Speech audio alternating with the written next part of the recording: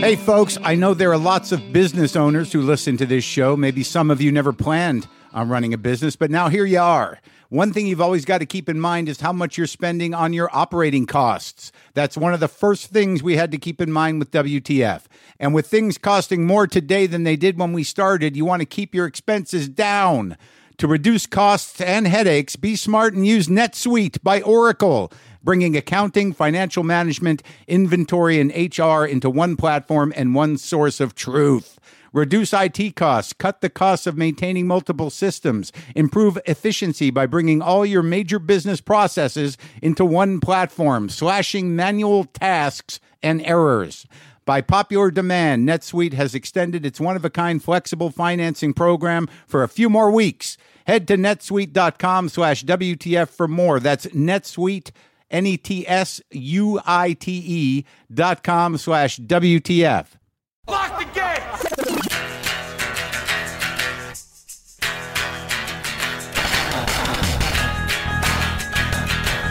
All right, let's do this. How are you, what the fuckers, what the fuck buddies, what the fucking ears, what the fuck nicks, what the fuckstables, what the fuckleberry fins, what the fuckadelics? This is Mark Maron. This is my show. This is WTF. Welcome. I'm excited about today's show. I genuinely am excited. I'm genuinely excited about most shows, but Ali Brosh is on the show today. And I don't know if you're familiar with Ali Brosh, but she's a fucking genius. She's hilarious. Nobody has made me laugh more than her in a long time. Her book and her blog, Hyperbole and a Half. There's a new edition out now. It's an updated new edition of the book. It's got the animated panels. It's got her sort of take on her life, which is very specific and very personal, but very relatable if you're like me.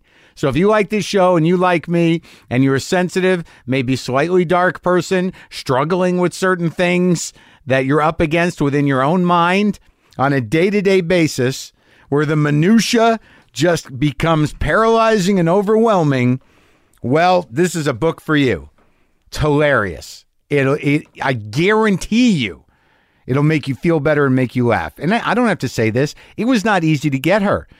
I mean, she lives up in the hills somewhere, up north. And I had to, pull her down off of the mountain to get her to hang out and talk to me. And it was amazing for me because I know some of you struggle with the war with self, the war with bad patterns, the war with sadness, the war with anxiety, the war with depression. How are you going to get through it? You're going to get on some medicine? Are you going to just fight your way through it? Are you going to eat your way through it? Are you going to exercise your way through it? Are you going to create your way through it? Are you going to keep plowing and talking and doing things until it's out of you? How long does this exorcism take? How long will it take to get the shit filter cleaned within me? There is a filter, a scrim. There is something that reality passes through as it passes through my brain before it gets to my heart, and it just turns things slightly dark. It's sort of like, how do I open the aperture, man? Well, I can experience things as they are relative to my perception of them. Not everything is dark, but you know what I'm saying. I was on stage last night at the Tripany House, or the night before last, it would be. People have been great. So I'm so glad that you guys came out. Had a couple of women open for me. Gene Whitney opened for me. Ashley Barnhill opened for me. They did a couple of 10-minute sets. Then I went out there and talked about me for about an hour and a half or so. But it's weird with me, and I know maybe some of you can relate to it, and I think I touch on some of this stuff with Ali, is that, you're always going to come up against yourself eventually, and sometimes you arrive at the same place. You think you've gone through some changes, you think you've made some progress, and certainly you probably have, but then that old feeling comes back, just this feeling of like, oh, fuck, what, this is it? And that's like a filter problem. Yes, this is it. But it was no different than when you were feeling good a day or two ago, or when you felt great about that thing you did or whatever. You're not a different person. I just don't know why those things don't get cataloged properly. Once you start cataloging the good things or the progress you're making, you shouldn't have to regress back to the shit zone. You know what I mean? Why do I always, end up backed into the shit zone? I just ran 70 yards, and now I'm in the other side. I'm at the beginning. I'm at the shit zone again. I mean, obviously it gets a little easier to get out of that. Perhaps you just have to create your way out of it, or feel your way out of it. But for me, it becomes sort of interesting because I don't want to be a guy that just spins the same fucking plates all day long. I don't want to be a guy that just kind of repeats cycles. So something's got to give. I mean, I gotta cure cancer or something. I got to do something. I mean, that's a little high. That's a high expectation to put it myself. I don't have any. I don't even have a Bunsen burner. So I don't have any safety goggles. So right out of the gate, the cancer cure is not going to happen unless I can do it, with a cast iron pan and some basic spices. Some people think you can. I don't think that's my journey in life. Oh my God. What? Joel McHale's here. Hi. What are you doing? I was just sitting down to do some things. You're a dead man. What? Don't put the knife down. Finally, payback. Yeah, no guest. I've had that thing on here forever. Like, I leave a lot of things for people to play with. Mm-hmm. No one's ever opened the knife. You have some hostility inside you. And now the hammer. The broken hammer. Broken hammer. Sit down at the mic. Didn't you see Relax. I know that you saw Deliver Us from Evil, where I had a very long knife fight. Oh, of course. Yeah. I'm so glad you enjoyed that. I'll pretend. Oh, right. Of course. Right. That was when I was nominated for all of the awards. Oh my God. Yeah. I don't like I got an NAACP award for that. Wow. Yeah, incredible. It's amazing that I saw it and I can't remember it. See? Yeah. It's so shocking. What are you doing? How often are you going to the gym? 40 minutes a day is my thing. 40 minutes a day. 40 minutes a day. What do you do? Like, your arms are bigger than your torso. I mean, what? You like that? So much. 40 minutes a day. You hear that, folks? 40 minutes. You got to be intense. You can't just sit on a elliptical with a magazine open and talking on the phone. That's not how I do it. Okay, well, what do? Do you just enter in a panic, jacked up, and just get in it? I usually have about 6 shots of espresso. Sure. A lot of anabolic steroids. I drink them. And then pretty healthy. Ball. Yeah, very healthy. I have a lot of acne on my back. My balls have shrunken down to nothing. No, great. If you do 40 minutes a day, you'll notice a huge difference, my friend. Or if you can't do that, start with, I'm not kidding when I say that, start with 10 push-ups today. And then tomorrow, do 11. You don't think I can do 10 push-ups? No. You don't? Not with a rigid body. Look, I'm just trying to create controversy. Mark Maron's about to do some. Here we go. You stay on the mic. Let's go. All right, here we go. Rigid body push-ups? What? 10 rigid body 10 push-ups. rigid. Oh, no. Drop your butt a little bit. Drop your butt. There you go. All right, 1, 2, 3, 4. Oh, he's giving up, guys.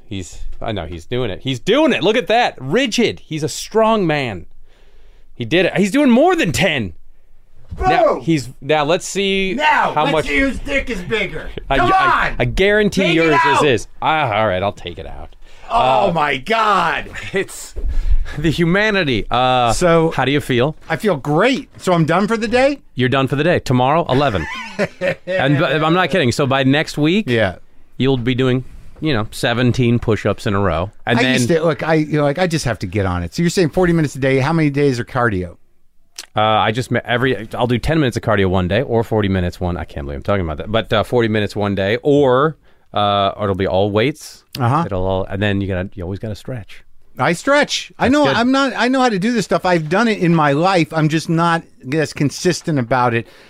Right now, is this why we are talking? Well, I have a good motivation, which is because I want to impress my children. No. Kids, come out. How's that going? No, because I'm half naked on Community, so we're getting ready to shoot it, so I don't want to. It's a great way to motivate yourself if you know you might be half naked soon on television. Right. Or on Yahoo Screen. Yeah. So you're going to shoot a half naked thing? I'm I am anticipating it. I haven't seen the scripts yet, but Dan Harmon usually writes something in. So what's going on with that? It's all systems go. You're still. It's all literally the hour before all our contracts expired. Sony closed the deal with Yahoo, which is relaunching its internet portal, and it's going to be called Yahoo Screen, and we're like their first show. It's because I don't know what the matrix they used to figure out that there was enough online presence for people to spend 50 cents or $1 for the episodes. And are you going to vomit? No. I'm kidding. And so here we are. So Community's back. Community is back for 50 cents a pop or whatever. Whatever it is. So, but now no commercials, and it's Dan will have full control. He will have full control. The canvas is open and bare and ready. Look out.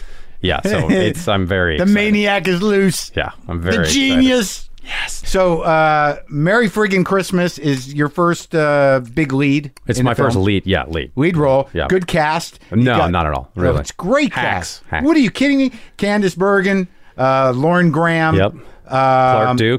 Clark Duke, Robin Williams. Was this his last movie? Yes, it was, and I should say Tim Heidecker's in it too. Heidecker. So yeah, you guys and Wendy McClintock-Coven. So you're going after all the age groups. We're getting everyone. Yeah, you get the getting all the hipsters that watch Adult Swim. Yeah. Then you get Wendy, who's on a very traditional sitcom and every big comedy. Right. You get Candice Bergen, who was part of the biggest one ever. Clark Duke, who's Mr. Hip and Cool from The Office. Super nerd, but these super nerds are not super nerds. And who directed it? Tristram Shapiro. And you knew him from Community. He's directed more episodes of Community. So it was going to be the Russo brothers who were the executive producers and directed a bunch of Communities. But then they got a little movie called Captain America 2, which took precedence over this tiny little movie. Merry Friggin' Christmas. And the Russos and I, we courted Robin. We went up to Marin to convince him to be in the movie. This was now 3 years ago. And he amazingly said yes. So, now that with everything that's happened, it's hard for me to even talk about the guy and without everything that happens when you think about someone who's just died. So it's profoundly sad. But I mean, I imagine that it must have been. You have very tangible, real memories of working with the guy. Yeah. And was it pretty amazing? It was amazing. Yeah. I will be able to tell my great grandchildren, if I get to that point, that I got to work with him. Yeah. And he was, as you know, I mean, you knew him, and he was there's that stupid phrase, never meet your heroes. Yeah. He is exactly the hero you want to meet. Great guy. He was such a good guy, and everyone I've now post his death is always like, but did you notice anything? I was like, what are you talking about? And then they would say, he was just always on, right? And I was like, no. Yeah. He was always a good guy. Yeah. And he was always very funny, but it wasn't like it's not like he had to, he wasn't one of those guys that had to walk in a room and dominate it, which he just walked into a room and he was there, and that made him dominate it. Sure. But he's a very collaborative guy, and he was generous with, with other actors, right? He's such a good example to follow. I mean, for the way he was on set was just like, you could tell that he wants to make everyone look good. Right. And he wasn't trying to score all the time. It's tremendous that we have this movie. I mean, because I don't, after his death, there was obviously a lot of tributes, and you look at the past movies again, but now you have this interesting document and this great little part that no one's seen before. Yeah. And it's Robin being acting. It's a little he's acting a little cranky, right? Yeah. Yeah. What is exactly he plays a real jerk of a father. Your dad. My dad, and who also is tells funny, like has a good sense of humor, because I think that he is a real jerk, but he's playing a guy. The jokes come from his character in that we do not like each other. How much improvising? I would say, I don't know. A bit, definitely. Yeah. Once scenes kind of got moving, we kind of. So what is the story? It is about I play a father with children, and my wife is Lauren Graham, and we decide to through a happenstance. Clark Duke plays my brother, and he accidentally schedules the baptism of his illegitimate child on Christmas Eve, meaning I have to go to see my parents, who I haven't seen in years. And so we go there. It's fights, not And Clark good. who does he play? My brother. Okay. So, because we look alike. Yeah. And Robin and I are the same height. Sure. So it works out perfect. Yeah, you never know. It was good that Candace played my mom because we do kind of look alike. So someone had to have the genetic credibility. Yes. Yeah. We need the Yeah. Nordic. So it's like a dark, crazy Right, Christmas. and then I forget in my haste and my stress to get everybody to my parents' home, I forget all the gifts. So I was like, well, if I just drive back 4 hours and drive back, then I can make it. And through, so it becomes like a road movie where Robin's character has to help me. Yeah. And then we So you're in the car with Robin. there was a lot of time on a soundstage in a car that's being quietly shook by some very nice men. With Robin. No actual driving. No, there was some driving, and that you'll see the truck was about as easy to control as it was like trying to drive a boat through the street. Well, now, when something like this happens, when something horrible like this, we lost Robin, and, was there conversations about, was there any... Did they have to do anything differently, post-production? Did they go back to the drawing board? Were they concerned about anything? I think there was. I mean, it was. There wasn't huge concerns, but the movie's rather dark. There was selecting the poster. Right. We all kind of it was like we shouldn't put any pictures on it. Let's just have it be our names. Right. And then that would be. Better than some wacky Christmas photo, which it's not because it's not a wacky Christmas movie. It's got cursing in it. So. And it's a challenging family situation. But it's not an adult movie, and it's Right. not a family like kids movie. I would say it's a family movie that you can watch because that's your family talks like that. It's probably. funny. Yeah, and it's dark. It is dark, but it's not dark like Bad Santa. I get it. Right. But hopefully, people will love it and be one of those Christmas movies. Hopefully, it'll be the biggest Christmas movie in the history. It's interesting because it's odd when and horrible when something like that is hanging over a movie. But like with somebody like Robin, you're sort of like, well, I want to see him again. You know what I mean? And it's a very strange thing. Yeah, it's bizarre. And I think that the type of sort of the way that people miss that guy or they think they miss. I mean, there might be some sadness to it, but you still want to see him work, and you want to Yeah, it was the strangest. The number of calls I got after his death to promote the movie was crazy. So I mean, it was everyone wanted to talk. Yeah, everyone wanted to talk about them. Talk about it. And, I mean, I get that completely, but I don't think we would have had as much response. I probably wouldn't be here. No, I mean, you're good. I chose to do this. God bless you. I could have just pushed your movie without you. Oh, that's true. That's true. But I mean, listened to your Robin, your podcast with him, and it was great. It was one of the biggest days of my life, really. And you got a side of him. I don't even call it a side, but that was like you got him. That's him. Yeah. That's how he is. And then now you're a guy that was in this amazing situation where you spent a lot of time with that guy. Yeah.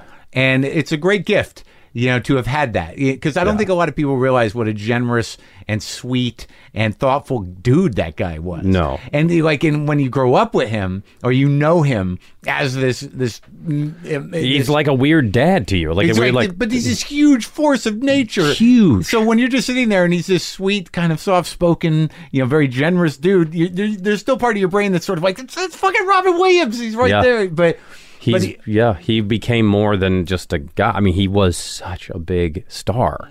He would get up before we would start shooting at 6 a.m. or whatever it was and ride his bike for an hour. I mean, it was great. And I remember we had this scene where we almost fight each other, and I grabbed his shoulder, and it was like grabbing a piece of granite. Oh, it was solid. He was so physically strong. Well, I mean, I just I'm happy for you that you had that experience with him, and I'm happy that this movie is around, and that it's going to represent his talent well. I think, and as you were just saying, people don't realize. I mean, he was this massive star with this massive amount of talent, and he was so smart. Yeah, he would we were talking about doping in for the bike world. Yeah. with having Oh, he loved the bike races. Yeah, he knew exactly the chemical breakdown of all the doping and how it worked. And I was like, I'm just going to... His brain was so much bigger than people realized. Yeah, it was on fire all the time. Yeah, he was a big fan. I remember he was a big fan of the bike racing.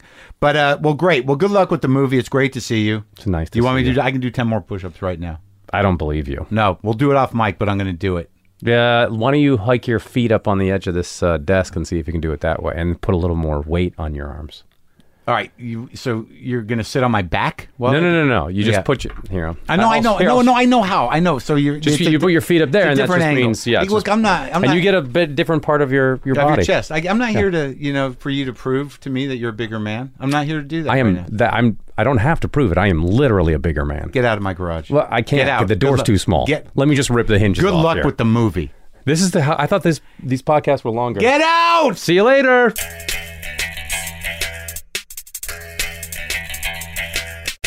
Well, that was nice of Joel to stop by and go see Merry Friggin' Christmas. It's now playing in theaters and available on demand with the late, great Robin Williams and Joel and many others. Oh, my God. Brace yourselves, folks. Brace yourselves for a journey and a discussion into the edge of darkness that exists in all of us. Somewhere between our heart and mind is a moving ledge. That's right. It's within you. I cannot even begin to express what an honor it is to share with you this conversation I had with Allie Brosh. I have a tremendous amount of respect for her personally, for her journey as an individual, and the way she found her art and her mode of expression. It's just I love her, and her book Hyperbole and a Half is just it's relieving, it's hilarious, and it's deep. So let's talk to Allie Brosh. Sometimes I wish I paid more attention in school, or in some cases, any attention at all. There are probably a lot of things I could have gotten more out of, like literature, and now it's probably not in the cards to go back to school and study the classics. But luckily for us, there's a new podcast called The Foxed Page that dives deep into the best books of all time. This is basically like the best possible college English class, but more relaxed and fun. No pressure of grades or needing to prepare something to say in class. It's only the books you want to read and know about, presented by best-selling author Kimberly Ford. Everything from Cormac McCarthy to Madame Bovary, from classics like Frankenstein to modern hits like Lessons in Chemistry. I love Ireland, but I missed the boat on James Joyce. The Foxed Page has a 3-part series on Dubliners, and that's a pretty great starting point. Want to get the most out of what you read? The Foxed Page is for you. Get it now wherever you get your podcasts. Brosh now.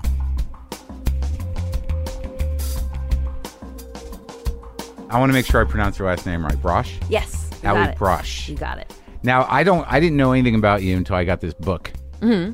But a lot of people knew about you, and that made me upset. So. Like, I feel like I'm always late to the game. And this book comes out, and then I read it, and I identify too deeply with it. It's problematic, but hilarious. Mm-hmm. And I'm thinking, how is this person staying alive in the world? I wonder that all the time. That's the biggest mystery of my life. But I mean, you seem okay. I carry it off much better than the reality is. How old are you? Do you talk about that? I'm 29. You're 29, so you're a young person. Yeah. Yeah. And you were not planning on being a cartoon artist. No, it just sort of happened. I actually studied human biology in college, and I was planning on being a scientist, but then panicked at the last moment and decided to try other things. You seem to be proficient on your computer with this animating program.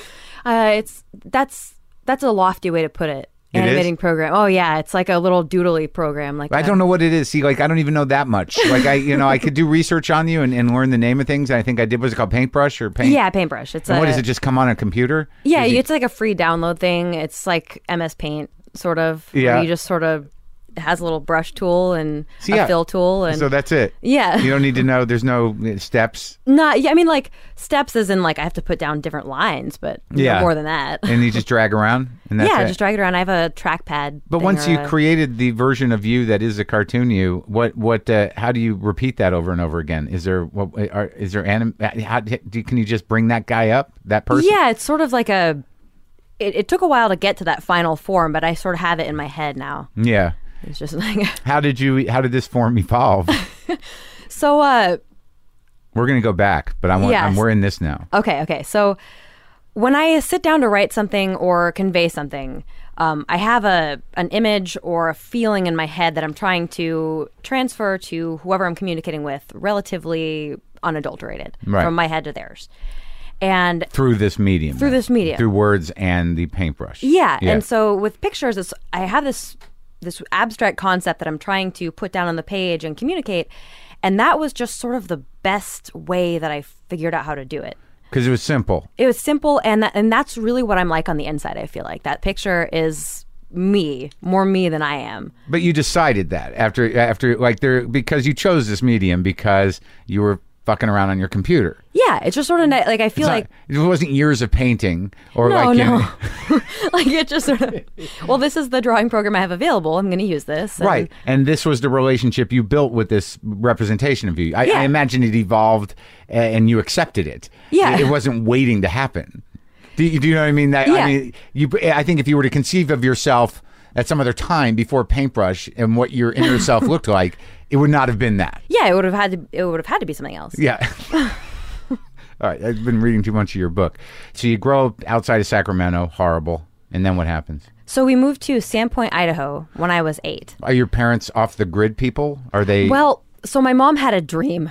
And I'm pretty sure she just really wanted to get out of the Sacramento area, and she used this dream as the impetus, as the excuse to Did go. she grow up in Sacramento or outside of there? She grew up near there, a little Right. further south. Right. Okay. But yeah, so she grew up in California her whole life, and right. I Not think she interest in California. Yeah, she wasn't. She was sick of the heat, sick of the people, just a bunch of people there. Yeah. She wanted to get out somewhere where there was Right. So where she could just sort of live. I guess not off the grid necessarily.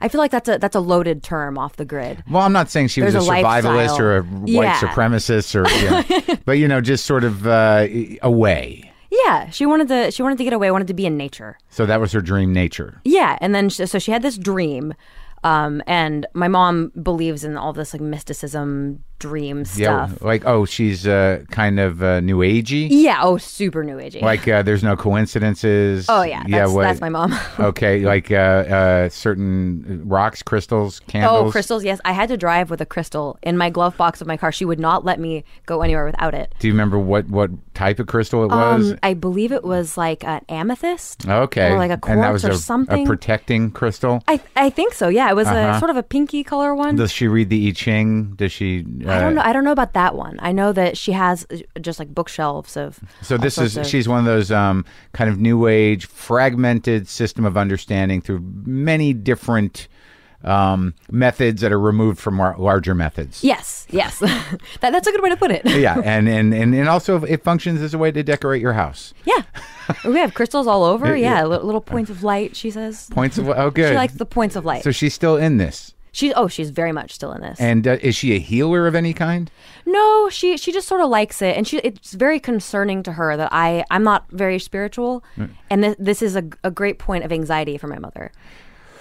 But her spirituality is based on so many different things. So see, she calls herself a generally spiritual person because she's aware of all these different possibilities and levels and interpretations. And okay, all right. So she ran away. Yes. So we all moved up to northern Idaho. Okay. And your dad in all this is he's there. just along for the ride, or is he a... Yeah, he just sort of... My dad loves my mom. And when my mom gets an idea in her head that she wants to do something, my dad just, okay. And he goes...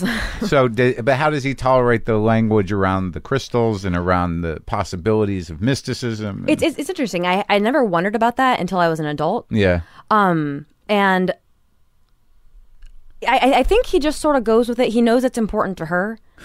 And he doesn't question it, sort of just...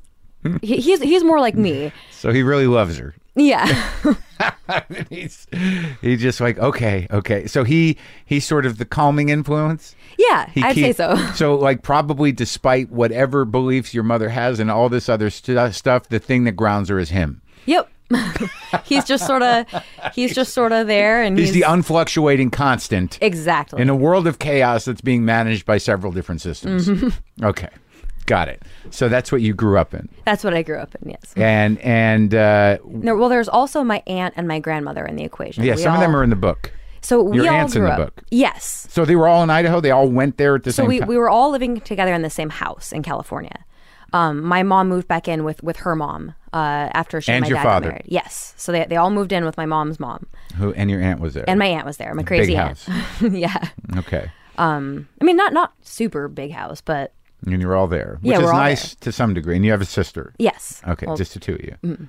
What? She died. Oh, I'm sorry. It's all right. Yeah. So that was this year. Oh, really? Mm-hmm. Oh, I'm sorry to hear that. Yeah. Sad. It was sort of a long time coming, I think. Was she ill? Yes. She is bipolar. Oh, okay. And yeah, she just got in a real bad depression and ended it. And ended it, yeah. I come from that, you know. I mean, Yeah. I mean, it's in my family, and you do too, I guess. Do you have other members of your family that are bipolar? Not bipolar. I mean, I'm depressive.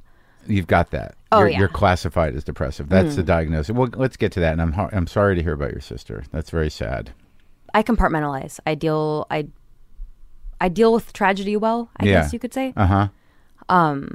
I feel okay about it now. I mean, it was definitely hard, especially I was going through a really tough depressive episode at the time it happened, and so it was a little bit tougher to get through it because I couldn't navigate my feelings because I didn't know what they were doing. I couldn't feel them enough to like know what they were doing. Right. So your depression is cyclical? Yeah, I'd say. I mean, for like the last 4 years, Yeah. I've pretty much just been depressed to varying levels. It gets worse sometimes, and then sometimes it's For the last 4 years. about 4 years. Yeah. Holy shit. That's hard. Yeah. But I think that you get sort of an amazing amount of credit that's well deserved in how you navigate that illness in the book.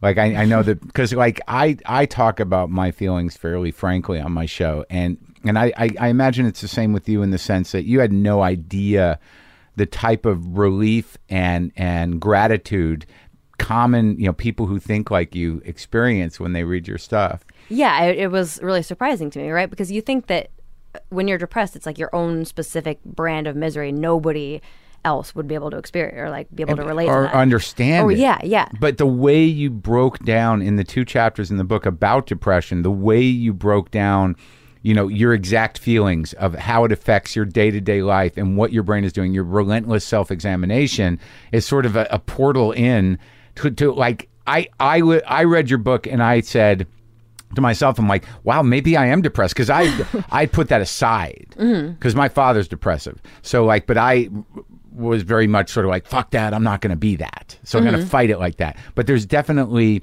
specifically the thing of like, why bother? Yeah. That thing. The apathy. Yeah.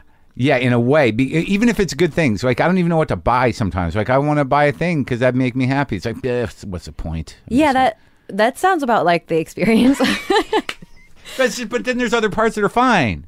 I mean, yeah, that's pretty much how I feel when I'm in like not the absolute worst part. Right. I got diagnosed as dysthymic once. Yeah, that seems like a.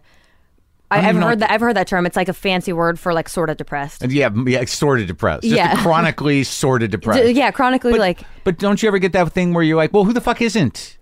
And then I guess so, but it depends on how long it goes on and like whether you can feel enthusiasm. Right. That I feel like that's when I know I'm not doing very well if I can't feel any degree of enthusiasm about it. So you're just flat. Like it's like exactly. It's like a phantom limb. Like, well, I should be. Yeah. Like cognitively, I know what like how my reaction should be to things. I can see it, so I sort of have to like reverse engineer my just every interaction that I have with things. And I'm like, oh, this is like it's very like clinical. Like Right. this is how I would feel if I was a normal person. Right. And then try to do that. It's hard to determine what normal is, because I used to Yeah. in stand up I used to justify depression as being a reasonable reaction. But you went up to Bend. It's beautiful. I mean, there's no reason to not feel good, right? Yeah, well, and that's the problem is that I get down on myself about it. It's like, I have a great life. Yeah. And there's no reason to feel depressed about anything, but that's sort of the hallmark of it, is it's not about anything. Yeah, you have to accept that. You have to Yeah. accept it as a mental illness. All right, so let's go back. So you're living in this huge house with your grandma and your aunt and your mom and dad and your sister. And everybody goes to Idaho Everybody goes to Idaho. because your mom wants to. Yes. Powerful woman. Yeah. I mean, she made a case for herself. I don't remember what it was. I was pretty distraught about having to leave my friends. Yeah. And but what was the life like up there? Did she buy a piece of land? Did she have a business in mind? Yeah. So my grandma actually had a bunch of money saved, and my grandma put down money on buying the property that we have, and it was, I imagine, pretty cheap. It's How way many? out. Like how many acres? I think about 20 acres. It's huge. It's a huge amount of property, way out in the middle of nowhere, northern Idaho. Pretty? It's like, I think so. I mean, it's sort of swampy. Does she toward still the have lower it? half? Yeah, they're Okay. they're actually thinking about selling it Now. now. Uh-huh. But yeah. So I grew up in this house. They built the house on the property to sort of keep down costs. So it is sort of the homesteading, Yeah, pleasant side of off the grid.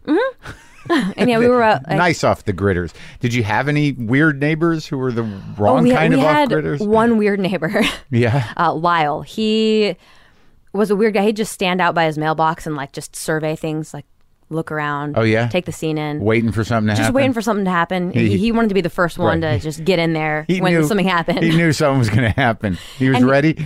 Yeah, and so he like saw that we had moved in, and he came over, and my parents saw him just like wandering around the yard, sort Yeah. of like poking around, looking at the Right. landscaping, whatever. And Yeah. they're like, "Hey, can we help you?" And he's like, "Oh, hi. You mind having me in for a beer?" You mind? Yeah. And my parents were like, I guess not.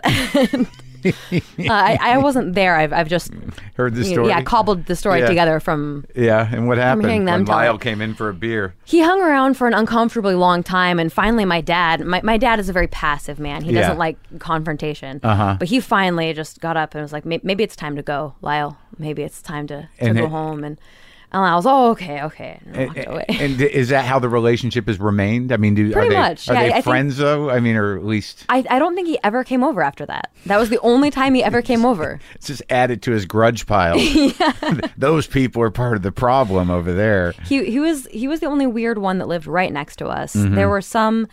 There was a guy. I went running one time. I was big into running in high school, and my friend was biking with me. Yeah. He was gonna ditch the bike and then continue running with me for he didn't want to run as far as I did. Yeah. So he wanted to bike part of it, run part of it, and then get back on the bike. Right. Yeah. So we stop at some bush where he can ditch his bike, and we can start running.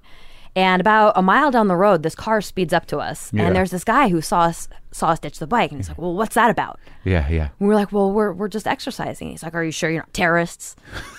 You didn't know that guy. He didn't. I had no idea who he was. See, that's never seen him before in my That's life. the Idaho I think is up there. Like there's those guys. There's the TM people, or I think have a big compound in Idaho. Yeah, yeah. Yeah, and then it's like this weird combination of hippies, off the grid people, like anti-government but Yep. Americans, and then there's the Aryan Nation people. I don't know what, but that's very funny to me because the way I picture it is that when something happens, anything happens.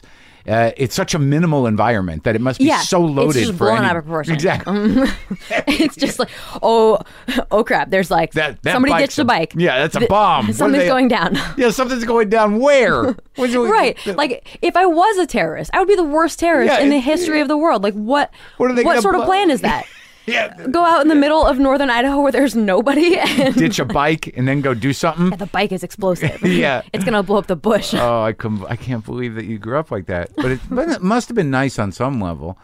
So, okay, so what was your mom's big plan though? Just to live there? Or Yeah, she, just to live there. no and job, no. she's a computer graphics artist. Oh, really? So she got a job working for like a not newspaper, but those like pamphlet, like handout, like ones with like the little things that have the brain teasers and trivia questions on them. She does those? Yeah, so she did. That was the first thing she did, and then she moved. So you kind of come from illustration. In a way. I guess so, yeah. Did you watch your mom do that when you were a kid and think like, well, maybe I can do that? I saw her doing the stuff. Like she had the like light table with the X-Acto knife. Like that's mostly the stuff that I'd see her do. Oh yeah, back when people did that. Yeah. And what'd your dad do?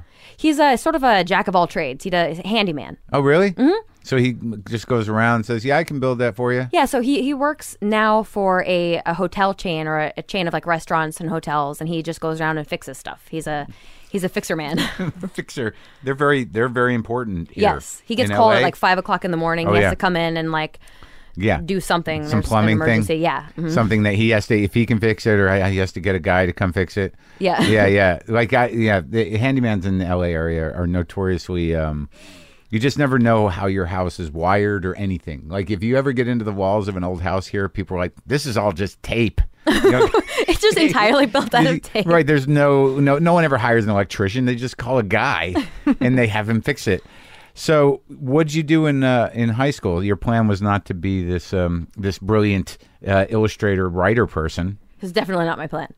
Let's see. You ran track. I ran track. I ran track and cross running. country. Yeah. So you could run long distances. Yeah. Was that helpful?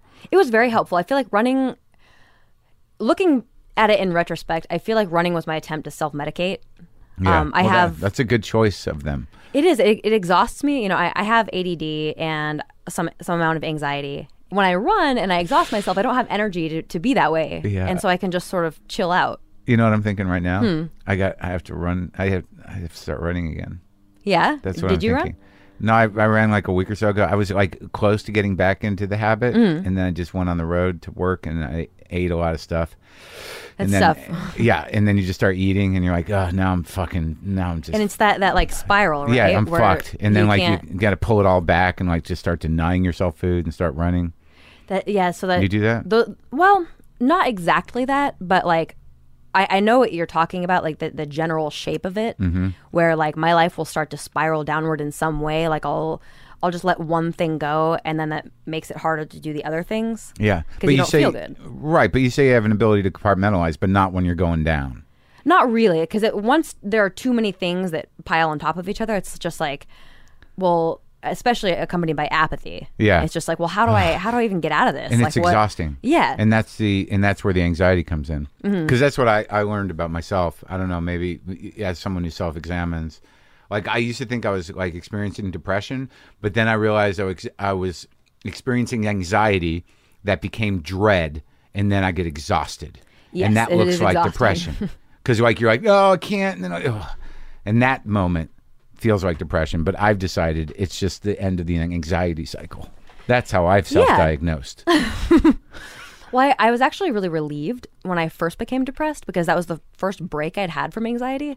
When I'm really depressed, I don't have enough anything in me to be anxious. All right, so you're in high school, you're running, you're doing good in school? Yeah, I did well until my senior year of school, and then things sort of train wrecked. But you could have been worse. You were running, you weren't on drugs. Yeah. You weren't driving around drinking. Yeah. Huh. That's good. I was doing all right. Yeah. Yeah. What happened your senior year? So that's when my sister started getting sick. And so when she how'd that manifest itself? She became extremely manic, and the way her manic episodes manifested were she had what the psychologist called psychotic manias. Yeah. Where she just totally lose touch with reality and oh my God.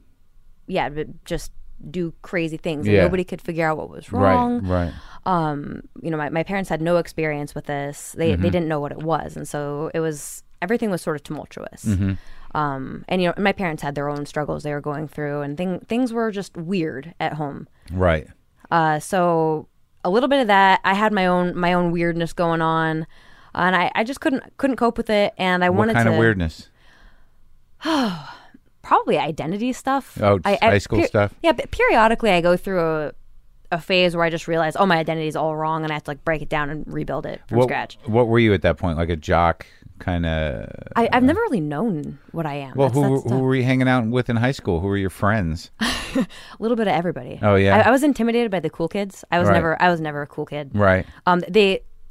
they sort of like made an attempt to maybe I could be in that group, but I was too They scared. reached out. They sent a they reached out. representative. And I was too scared. I was I'm not gonna. Not cool. gonna Too do much that. pressure. Yeah. I'm gonna have to keep up with music and, Yeah. and figure out what people are wearing. So you felt like an outsider. Oh yeah. I was always an awkward kid. Mm-hmm. I just never. I was always behind. Never knew what to do with myself or like how to be. Mm-hmm. I feel like I got most of my. My friend, my best friend, this kid named Joey. He was a cool kid, and I never was, and I always felt very intimidated by him. And much of my early life was defined by trying to get him to think that I was cool. Uh-huh. And he would give me advice on like how to dress. Yeah. So I spent my early preteen years wearing like Jinko jeans and baggy shirts. Yeah. Just totally. Sure. Like rocking the skater guy look. Yeah. And you never felt comfortable? I mean, I didn't fit into anybody but him. Like he didn't know what he was doing either. Is the thing. Like he didn't know what he was doing. So he was to me, pulling he it looked off. like Right. he looked like he knew what he was So doing. he confided into you that, like, look, I don't know what's going on either. He So didn't confide in me. It's just now that we're adults, I can clearly see that. Oh, like, you're still friends with him? oh yeah. Really? So it lasted. Yeah. That's great. and you, initially, it wasn't a dating thing. It was just pals. No, you just we're felt like just buddies. outsiders. Oh yeah. Yeah. I was like the tumor on his life. He saw that I wasn't meshing with, like, he found this group of cool friends, and I wasn't meshing with the cool friends. What do you mean we're meshing? How does that happen? Like what moment signifies that for you? The unmeshing. They could just tell, like, cool kids have this sense where they can just know that you aren't one of them, right? And they can see, like, and okay, so it also didn't help that about 3 months earlier, my friend Joey had dared me to shave my head. Oh, you did that? I did that because he dared me to, and I didn't want to look like I was People that chicken. don't know who they are can't shave their heads. Yeah, exactly. And I didn't know who I was, and I did that.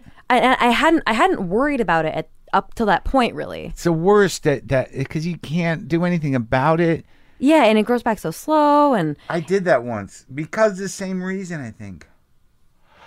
It's horrible. and it's awful, right? And But I was like in my 20s. yeah, And I didn't have I decided, like, well, people just go to those razor cut places and they just get shaved and it's comfortable. And at that point, I bought a skateboard because I wanted to hang out with the guys who could skateboard. But I Aren't didn't know they how to- cool? Yeah, but I couldn't skateboard. And I'm in my 20s, though. I'm not in fucking high school. So I shaved my head and I had my skateboard. And at some point, I just looked at my head and I just, like, it was almost like there was no definition. yeah. It was completely horrible. But what you don't realize at that moment is that, well, with your case, because it was a dare and you were in high school and you're a woman, it was probably more impactful. But no one's looking at me going like, why does that guy have no sense of definition? But I felt that. Right. So you shave your head and what happened? Well, so this was, I was 13, I think, when I shaved my head, and it was really bad timing. It was about 2 weeks before I discovered that I'm interested in boys. Yeah. I had no view of self before this, no self-consciousness, nothing. Then I shaved my head and I discovered, wow, I'm not pretty.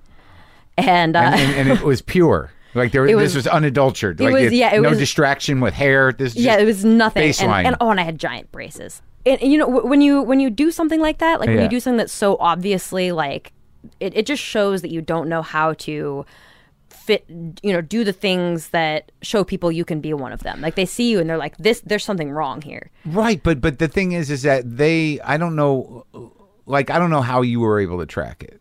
In terms of this weird, it's sort of a mixture of there's a fundamental missing piece to your sense of self. Mm-hmm.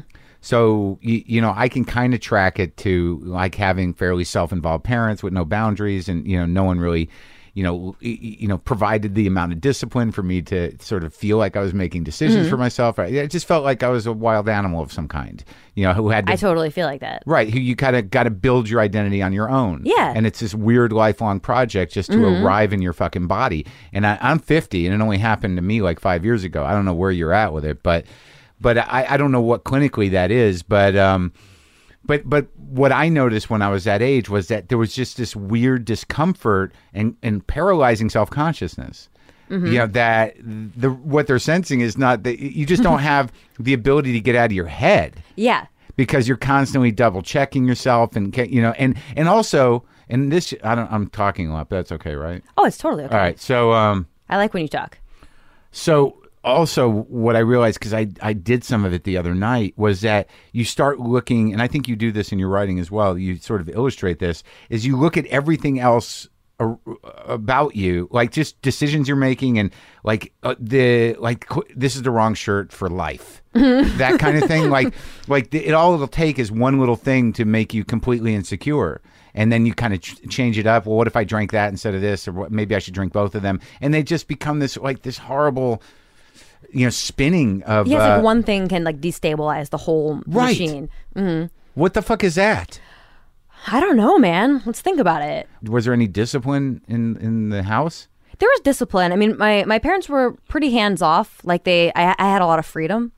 My mom believed more in explaining things to me. Like instead of disciplining me, she'd say, you know, like, this is why this was a bad decision. This is why this would have been a better decision. And she was very open about stuff. Like, But that's hard when you're a kid, because you just want them to make the fucking decision. I suppose so. I mean, because that's what my mom used to do. That she used to say things like, "Do you want me to say no?" No. What is that? Just, you know, how is that going to help me? Yeah, I don't know. Yeah, maybe it's like a paralysis of having too many options. Right? You want to sort of kind of like, can you give me a value system? Can you teach me? You're right. Because like that one thing I was in the book is that the idea of, you know, good and bad, and am I a good person, am I not a good person, is that to kind of have to manage due to your own, you know, judgment of yourself, you know, what is right and wrong, and then to sort of assess the fact that, well, you're not a good person because you're doing all this for selfish reasons. Well, a lot of things are done, I would say most great things are done for completely selfish reasons. Yeah, I'd say so. I mean, most it's just things, no one talks about it. I mean, I don't know if it's possible to act completely unselfishly, because even if you do, like, you know that you did the thing, so you get to feel good about it. And so it sort of like negates. But I do think there are people that think about others first, like, you know, either by, you know, training or by, you know. But do they do that because it's an important part of their identity? You know, they want to be the person who puts other people first? If they're like a Mother Teresa or something, all those people have flaws. You know, but yeah, they might even be codependent to the point where, you know, they don't even like themselves, so they just live through other people. I don't know. There's a lot of different options. All right, so your senior year, your sister starts to get sick. You're just growing your hair back. I made it through. I almost didn't graduate because I'd missed too many days of school. Because I just sort of, I couldn't deal with being there. I just wanted to, I don't know, be somewhere else. Were you ditching? I was ditching school. I'd still study. Like, right. I was one of those kids who would like still read the book. Were you still running? I was still running, yeah. You just weren't going to class? Just didn't want to go into class. Because you felt... I've always had a problem with schedules. Like, this is, I think, why I do what I do now is because I don't really think I had any other option in my life. Like, if this this career path didn't work out, or didn't come to you, yeah. If it didn't happen, it was my only option. It's well, thank God you found it. Yeah. Yeah, I mean, I've been doing comedy my whole life, and I don't know what else I would have done. And it's very similar in that, you know, it's very immediate. You know, you're engaged with it. You know when you're being funny. You know, and you can put your thing up on the blog after you make it, and you get the reaction. And sometimes that's terrifying. No, it is, and I imagine. I'm sure stand up even more so. But it's just weird. It's just like these are things that are immediate. You know what I mean? There's no kind of like you're not working for somebody else. You don't have to, you know, work in a group situation. Yeah. There's not a lot of schooling necessary. You get the reward right away. Yeah. And I guess maybe I have trouble like thinking about long-term rewards. It's tough to, you know, it's like what we were saying earlier about the multi-step process. I can't think. I have a hard time thinking about next week without panic. Yeah. Right? Yeah. So it's probably important for people like you and I to have something more immediate. Well, I'm glad it worked out. Yeah. Right. So you almost don't graduate. So your parents, are they busting? Are they on you about it? They actually sort of took my side with the whole thing because like my grades weren't bad. You know, I graduated with a fine GPA and everything, but I wasn't. You know, there's a certain amount of days that you have to be sitting in a chair in school, and I think it was my vice principal was just like, no, you can't graduate, and this was infuriating because I had a scholarship, and you know my parents aren't wealthy. you know, they used their retirement fund to pay for my sister's treatments and everything. And Yeah. so they didn't have money to send me to college. Yeah. And so I don't think I would have been able to go to college Right. if I hadn't, if I Gotten a wouldn't have scholarship. graduated. Yeah. And it was just sort of like, you know, I'd missed the days by like I was over by like 2 days on the number of days Yeah. I Not couldn't gone to miss. school. Yeah. And so finally they settled on, okay, well, I have to come to school after everybody's gone and just sit in a chair for the number of days that I missed. And then it would be forgiven. Right. So yeah, I just went and sat in a chair in a room to fulfill a requirement of me. Paperwork. Yeah, Punishment. exactly. Just like sit here and think about Meant what you've nothing done. other than that vice principal could say that you made the days up. Yep. That's ridiculous. But you did it. I did it. And then you went to college. Yes. Was that a disaster? Sort of. Yes, sort of. Yeah. I feel like in college, all of the not fitting in part was just it was magnified, Yeah. amplified. Yeah. So I was on the track and cross country team. Well, at least you had that. Well, that was where the weirdness came in. Like a lot of the, I never felt like I fit in on the team. Really? Yeah. But it's sort of essential for a team. It is, isn't it? It's the idea of team. Yeah. Why exactly? Well, it all started. My freshman year roommate was this girl named Julie, Yeah. and Julie she was terrifying to me. Yeah. Just the embodiment of everything terrifying to me in another person. Really like? Just extremely judgmental and unforgiving, and she was cool. I could tell she was cool, and Which is bad. yeah. I mean, Cool, judgmental, unforgiving. I was worried like I you- wouldn't be able to keep up with her, and I wanted her to like me so bad. I wanted to be best friends with her Yeah. and have her feel the same way about me that I felt about her. Yeah. And she didn't. Yeah. And it didn't go well. And it's sort of like from there things spiraled like. She wasn't on the team though. She was just she your was. roommate. Oh, she was on the And team. so and I don't know what this is all about, but there's this political thing that happens sometimes where like if somebody doesn't like you, they have to convince other people that they're right, like that Right. their dislike of you is correct. Yeah, that's and kind so of they have to. it's a type of bullying. In a I way. guess so. It's sort of a campaign. Yeah, to so she would ostracize campaign against me.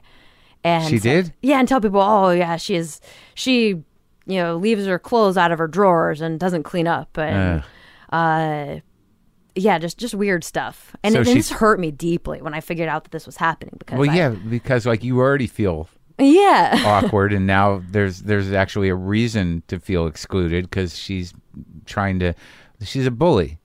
I suppose so. Yeah, she. Go ahead, it's okay to say it now. I see. I'm worried that like, is she gonna listen to this? Is she gonna feel bad? Am I gonna hurt Julie's feelings? Like, what if we could still be friends? What if? How long has it been? Oh gosh, so like 10 years. So you're still worried about Julie liking you? Probably, yeah. I think so. I think there's a part of me that's still like, maybe it can happen. Maybe it can. maybe someday. But wouldn't you rather the scenario be that you run into Julie again and you're like, I don't even want to be your friend now?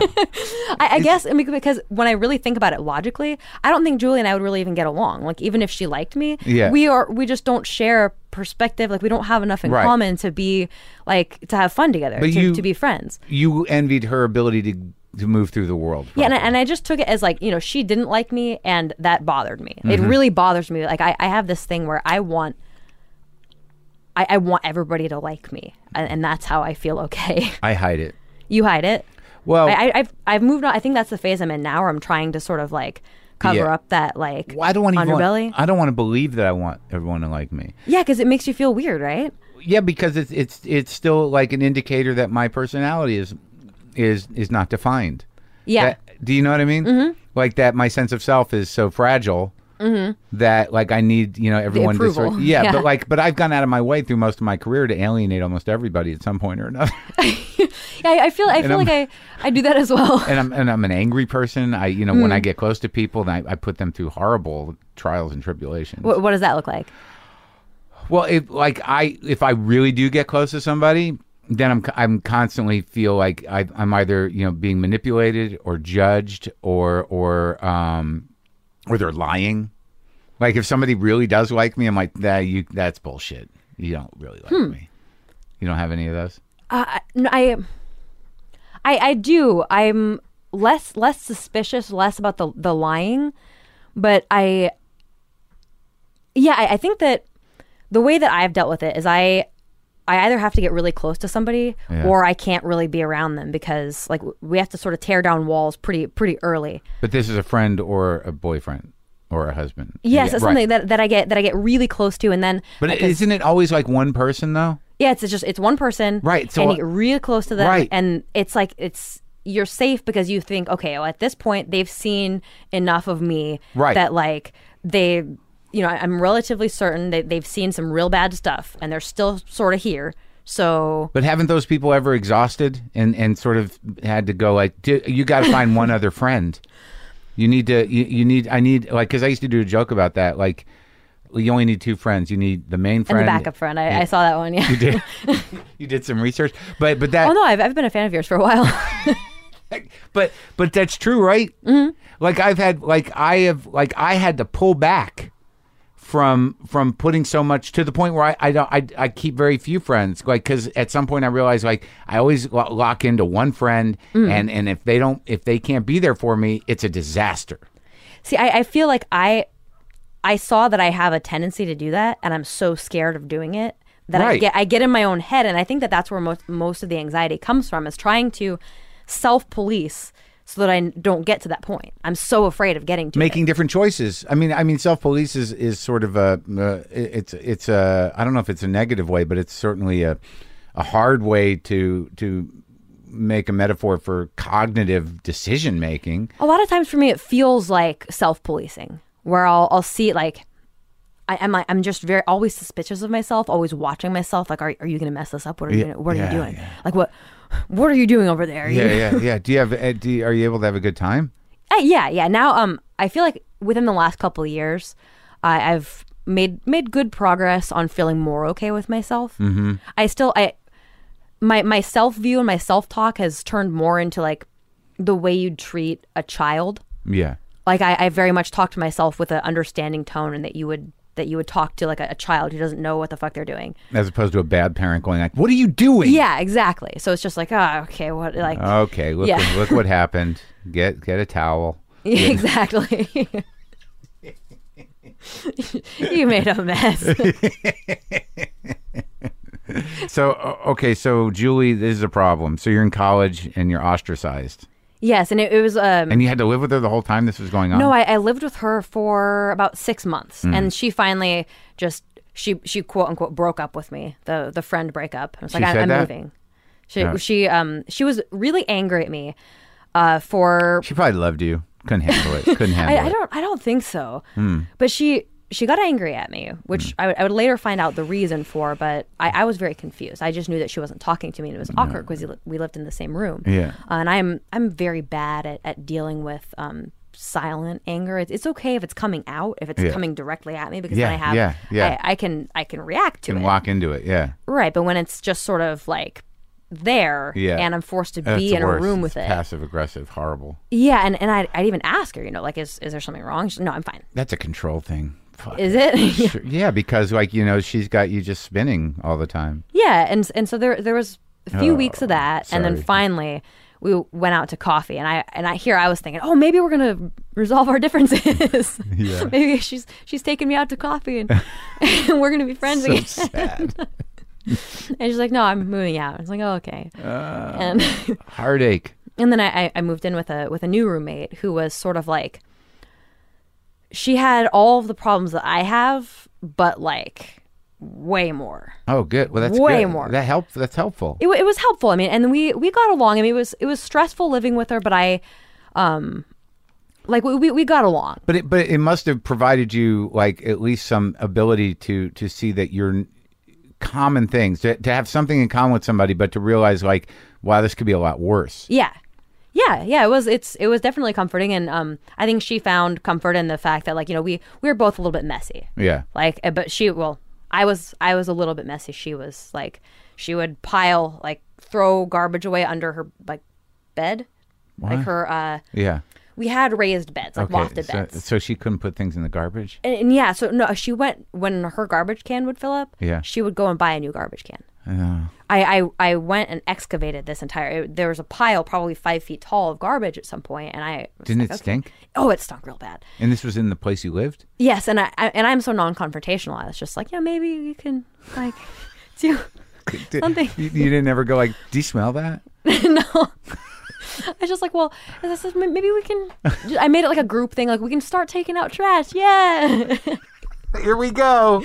And we're gonna do it. And she wasn't as enthusiastic about it. So. Oh my God. So how long did you live with her? About 6 months again, and then I finally got my own place. And What happened to that girl? I don't know. I've not seen her since. I mean, we parted on good terms. Yeah. Like it wasn't. I don't tend to hold anger in me. I don't resent. Were you able to have relationships with men? Yeah. Oh, I've always found men easy to relate to. Yeah. I love men. Yeah. Not that I don't love women. I just really, really love men. Right. But so you had with successful relationships with boyfriends and stuff, and I always had really good relationships. I'm still good friends with a few of my boyfriends from the past, and yeah, really? Yeah. That's interesting. So they dealt. Did you find that the relationships that you usually find yourself in are like your parents, where you find a guy that just adores you and is willing to kind of? That's a good question. I've never actually thought about the answer to that. So maybe. I mean, because my husband is a little bit like that. Like he just really loves me and goes along, and like, I mean, like, I definitely pull my weight in the relationship. Right. Sure. He, I helped him learn how to communicate and how to. He didn't know how to talk? He wasn't good at it.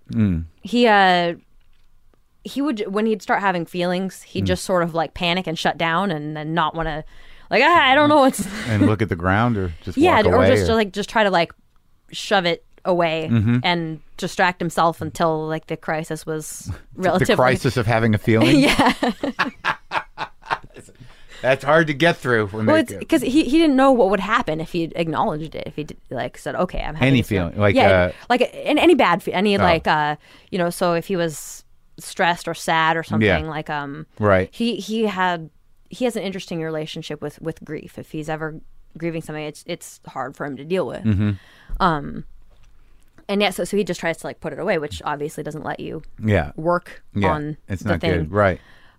Well, there's the one chapter in Hyperbole and a Half where he's upset and you realize he's upset, but you don't really want to deal with it. Like, I know that feeling, that self-consciousness of sort of like, oh God, I'm doing something else, and now like I got it. All right, they're up. I'm with them, and there's a problem. Well, we very much have the way our relationship economy works is he does the like detail stuff. He does the responsibility stuff, like pays the bills, and I'm the emotional responsibility person. You feel for both of you? I feel and I help him sort stuff out. So we do separate You've worked things. that out? Not. I mean, we just sort of realized that's how the chips fell. That What's he do? He's working on becoming a game designer. That's sort of his dream. So he's computer games. No, board games, like really? Tabletop games. Yeah. He's working on becoming one. Yeah, he decided we were both heading toward a career in science. And you met him in college? Yeah, we met freshman year of college. You've been with him since? Mm-hmm. Oh, that's a long run. Yeah, it's 10 years now. So you were okay. So let's get back to that then. So you were studying biology. Yes. And how'd that hit the wall? Hit the wall? I mean, how'd you decide that wasn't your thing? I just sort of I saw myself dreading the idea of having a career where I show up and have a list of things that I have to do. I just knew I saw. Here's how it worked. I saw science. I saw this life, and I know myself well enough to know when I'm gonna fail, when I'm just totally gonna fuck something up. Yeah. And I knew it just every day that I got closer to this reality, it was just like, I'm going to ruin my own life. Yeah. I know that I'm not going to be able to stick with this long enough to actually be successful with it. Like, I just know this about myself. I don't have the capacity to do this. Well, that's an important thing to know, to not self-sabotage, because you could have had a whole miserable life. I think I probably would have been pretty miserable. And it was just the science part of science where I wanted to be a doctor because somewhere in my identity, I love the idea of being a doctor. I love the concept of it. Right. What kind would you have been? I liked probably an internist of some sort, Sure. like General? diagnostic. Yeah. Helping people. Yeah, so I like the idea. So like helping people is very important to my identity. It's very important for me to see myself As helping somebody Yeah. that's a very funny chapter too, where you're like just seeing yourself as maybe being that is sort of enough Yeah, I'm like a pathological helper. I love helping. in your head. Yeah. But do you do it in real life? I do it.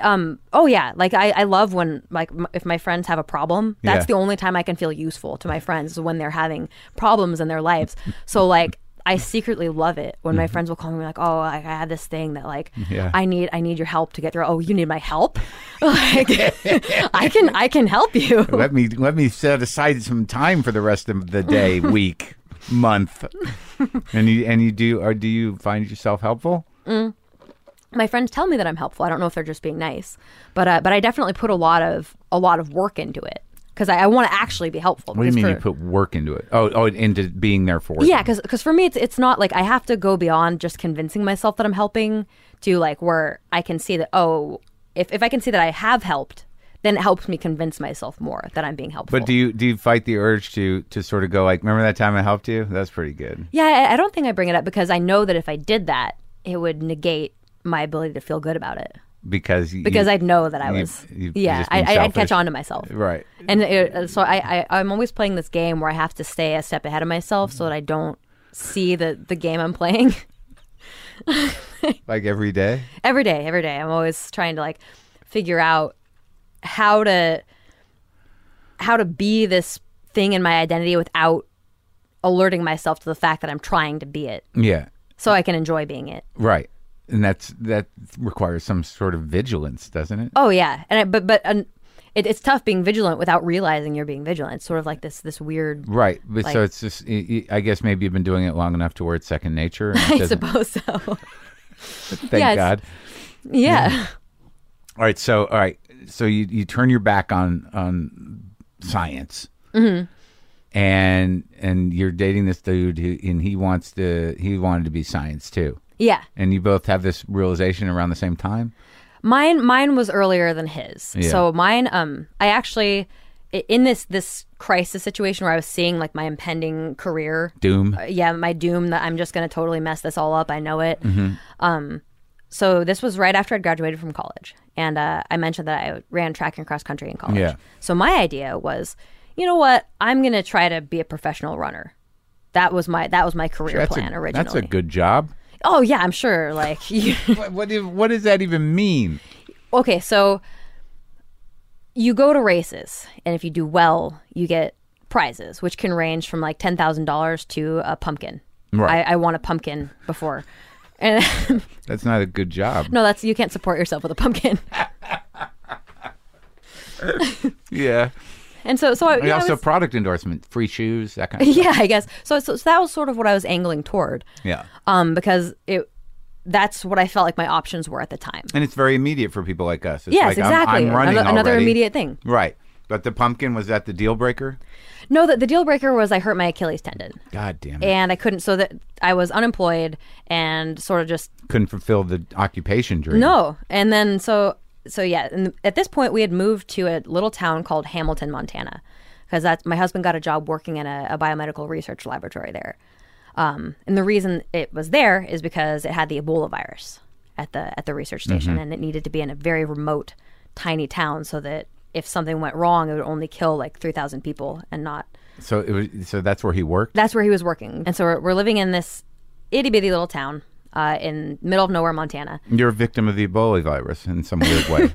Yeah, in some weird way. Your isolation was because of this virus. Yeah, I like It's having not the something to worst. blame it on now. Yeah. Yeah, So it's- thank you for that. that part of your life was because of Ebola. Fuck Ebola. Yeah, exactly. Yeah, so this was a sort of depressing time period of my life, and I that's when I sort of started writing. But when did you start experiencing what you now know to be clinical depression?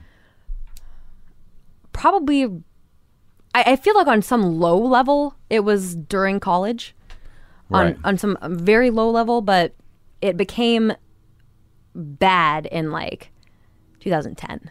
You had reasons to be depressed. You were isolated. Yeah, so then I actually had reasons. Right, and then so it it's hard to say that was because, it's tough to say because there were reasons. All right, so this was the dark time. Yeah, it was sort of a dark time, and then I don't know, maybe for me, I've wondered, why do I want to do comedy? And I think it's another identity thing. It's an approval seeking thing. I think that It's also a way. No, I think that's minimizing it. Well, for me, yeah, it was. I'm going to tell you you're wrong about you Okay. right now. Okay. I think it's also a way of having a point of view. Yeah? It's a way of disarming things. That's It's true. a way of self-acceptance. It's a way of communicating with others. It's a way of understanding. It's a way of dealing with sadness, anger, Yeah. fear. I mean, it definitely is a lot of things. Yeah. I'm wondering. I think that the motivation to start may have started with the selfish. Sure. For me, it started with the selfish. Like Yeah. I want to make. I'm not people denying laugh. you your experience. I'm just like, I don't want you to undersell yourself. Yeah, or comedy. No, I think you're correct. Now it's become more. But because that moment you decided it was selfish. Yeah, it was sort of. I wanted to do this thing. I was feeling bad about myself. Yeah. And the way I decided to deal with this was to sort of put myself out there in a very But there's something in between putting yourself out there and your idea of selfishness is that it seems to me what you realized in that moment is that you were an artistic person, you were a creative person, you were somebody that wanted to express yourself. And Yeah. So that's you don't want to miss that part. Yeah. Is that this is the birth of an artist? It's not just like I didn't feel good and I was selfish and I needed everyone to see me. Yeah. I mean, like, maybe I am minimizing it. But yeah, I definitely, when I think back to it, I definitely view it as this, and maybe this reveals something about my self-view. I feel very guilty about stuff like this, about wanting, because my relationship with attention is sort of weird. I crave it, but I feel horrible about craving it. So I sort of try to That's better than subvert me. that. I crave it and I feel horrible about getting it. Yeah. I think you're in a healthier place. I also feel pretty horrible about getting it sometimes, because then it's just like, well, it's like, screaming for attention, and then suddenly the spotlight's on you. And it's like, wait, what was my plan here? And then once you create something everybody likes, there's expectation. I mean, that's the next level of it. It's like, when's your new book coming out? Yeah. How come there's not a new blog post up? And you're like, what? Well, right. And like I wanted all the good stuff without having like the responsibility of it. And All right. So you start doing this. So like in that moment where you took this selfish step to get attention. Yeah. That's when you started playing around with the paintbrush, and when you started. I was just writing it first. So you started with just essays. Yeah. So just Journaling. writing. Yeah. Sort of journaling. I wrote. I think the first thing I published was like an open letter to my neighbors who were just annoying sorts of neighbors. Who were your inspirations for doing this? I mean, because you were always conscious that you were doing comedy, and you were writing comedy, and you were writing funny things. So like, who sort of gave you the idea that you could do that? I mean, I've always been really into stand-up comedy. Yeah. And I've never felt, for some reason, I've never felt that I could personally do it. I actually think there was some blog that I'd seen, or maybe it was like I know I'd read a lot of like the best of Craigslist. I was reading that, and then somebody wrote like a blog or a Tumblr where they had chronicled their experience living with like the worst landlord in the history of landlords. Right. And I think that was the one that was like, hey, this is a person just writing something on the internet. Well, that's interesting. Nobody gave him permission to do it. He just did it. Right. And that's a generational difference in me. Like, this stuff was out there and you were sort of consuming it, and you could see that you could do it. Yeah. Easily. And so I was like, well, I want to see what happens if I try to do this. And so I just started putting stuff out there. What was the name of the site? Was it just on the Tumblr or? Hyperbole and a Half. Oh, it was always that. Yeah, so it was always that. I don't know how I feel about the name now, but I know that when I was creating my blog, there was a form thing that I had to fill out the name of it before I was allowed to go further. Yeah. And I just wanted to get to the part where I could start writing. I was in one of those modes where I have to write now. Yeah. And so I just thought of like the first semi-clever thing I could think of. And that's what it is? That's what it's been ever since. It's stuck. It just sort of stuck, yeah. So you're writing and you're starting to get reactions pretty quickly, or? Yeah, I think that people started trickling out. I remember being really excited when I had like eight followers. Yeah. I was like, 8 entire people out in the ether are following me. Are paying attention to what I'm doing. Right. And you knew their names, or at least their screen names. Yeah. And first, did you interact with them? Yeah, I read their stuff. Yeah. And they read my stuff. So how long did you just write before you what was the decision to start illustrating? So the decision, because I feel like stand-up was a huge influence on me, and I was very frustrated that I couldn't. You never tried it. I tried it. It was embarrassing to me. I've actually like worked out whole routines and recorded myself doing stand-up alone. And I love the idea of people doing stand-up, for rehearsing stand-up. Years ago, there was this comedy booking agency that that used to book me on gigs, and the woman who ran it would get submission tapes, and there was this tape of this guy who obviously had a friend with a record of The Sound of Laughter of Candlelight. So it was just him in a basement against a wall, and he was doing his act, and then you just hear his friend drop the needle on the record of people laughing. It was a fucking masterpiece. All right, so you're obsessed with the stand-up thing. So yeah, but because I like I feel like when you're communicating with someone live, you have a lot more access to other comedic tools, like facial expressions, body posture, tone of voice. And it was driving me a little bit crazy that I didn't have and those immediacy. Things. Yeah, and immediacy. And so for me, the drawings were a way to like bring in a little bit of that physicality to it. Put a facial expression in there. That's like, this is the tone that I'm attempting to convey. And so and yeah, you've I think never done any drawing. I've done a lot of drawing. I drew a ton growing up. It was something you like to do. Yeah. And I got pretty good at it, I'd say. Like I used to read comics occasionally and graphic novels, but the experience of the emotions of these illustrations, just sort of really hammers it. Because I mean, you can read the joke and the joke will stand fine, but then when you keep going back and forth from, the writing to the character, it just keeps amplifying itself. It's a rare gift you have. Thank you. I'm really bad at fielding praise. All right. Well, then so I'm not going to. Well, the question then is, you've had profound success with this. I mean, I don't know, how the book is selling, but I know that, the blog is extremely popular. And I was the one, the people I talked to people, I said, I'm interviewing her and they're like, do you read the blog? I'm like, there's a blog? Like I have the book. I have the book. And so now, like I just read the one that's up, the latest one up there about the dinosaur costume, which is hilarious. Thank you. The way that you're able, again, to sort of track your inner conflict and find some resolution as an adult through these childhood experiences. Do you find you still have a resource of those left? That I still have material left from my childhood?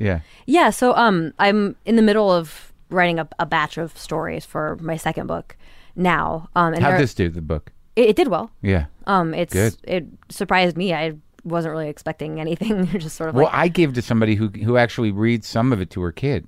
That's cool. But there's like an ability to do that. Like a kid of a certain age can probably identify with your childhood experiences. Like they're not, it's not dark in the way that you can't, like a sophisticated kid can, take it in and find it hilarious, especially the dog stories. Do you still have both those dogs? Yep, still have them both. They're still as messed up as ever. So you experienced the first wave of depression in 2010, and you stopped writing for a while? Yeah, so I'd say it reached a point in 2010 is when the descent started, and it reached a head in late 2011, early 2012. That's when things were really bad for me. And you were incapacitated. Totally incapacitated, suicidal, just all of that. It was awful. And so yeah, so that's when things were the absolute worst. What did you do to help yourself? I through the pleading of my mother and my husband, I went to a doctor and got put on antidepressants, and they took a long time to start working, but they eventually helped. It's sort of like to me, it felt like the effect of like a pain reliever on pain, where you can tell what's under there. You can tell that something's not right, but it's dulled. And so that's how my experience of antidepressants was. But you were resistant to it? Resistant to the idea of antidepressants? Well, at first, I mean, because like I don't need that. It's not gonna make a difference. Or but whatever, somebody who's so involved with their head, the idea of altering your head, even though you were uncomfortable, must have been like, well, then how can I trust anything if I'm exactly? And I eventually just had to get desperate enough. Like, Right. I don't even want to be alive right now. This is obviously. How'd your husband put up with that? It was hard for him, just because like I think it's difficult to see somebody you love just in such a dark spot. Yeah. And there was some degree of helplessness. I think he couldn't do anything. And then also to sort of realize that it's got nothing to do with you has got to be a struggle. Yeah, that there's nothing he can do to help. There's nothing he can. And it's tough to separate that, like, oh, because I'm so flat that there's nothing wrong in the relationship.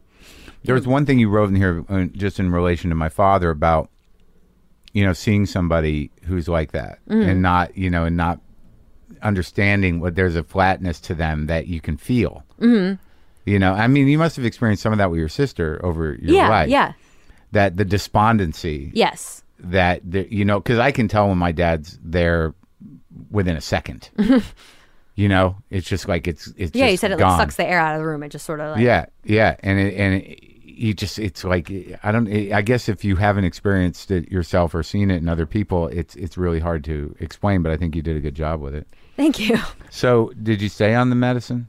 I actually just recently went off of it, and I feel it's been about 3 weeks, and I feel good. I feel normal. Got you. Hopefully it lasts. Yeah, I hope so. But either way, I got you in a good window here. Yeah. Oh, yeah.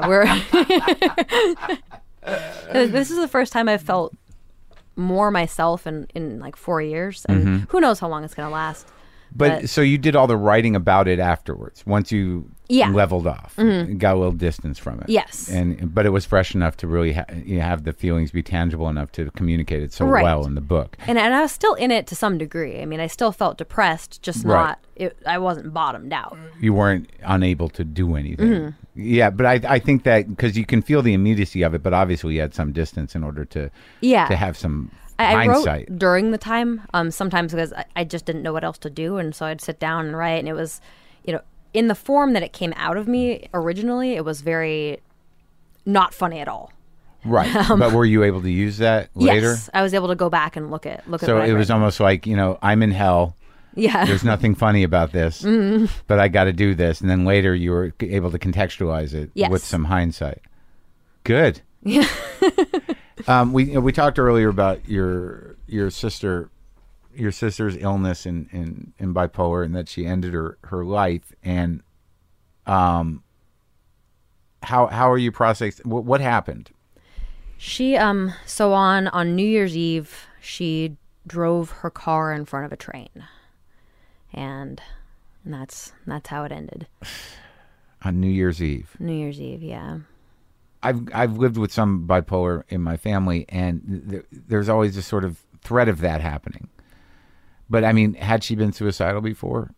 She had. She'd made a couple attempts. Oh, she had. And never. It was the way my mom referred to it was like practice suicides, where she would do something, but it was clear that like she wanted to have an out just in case she changed her mind.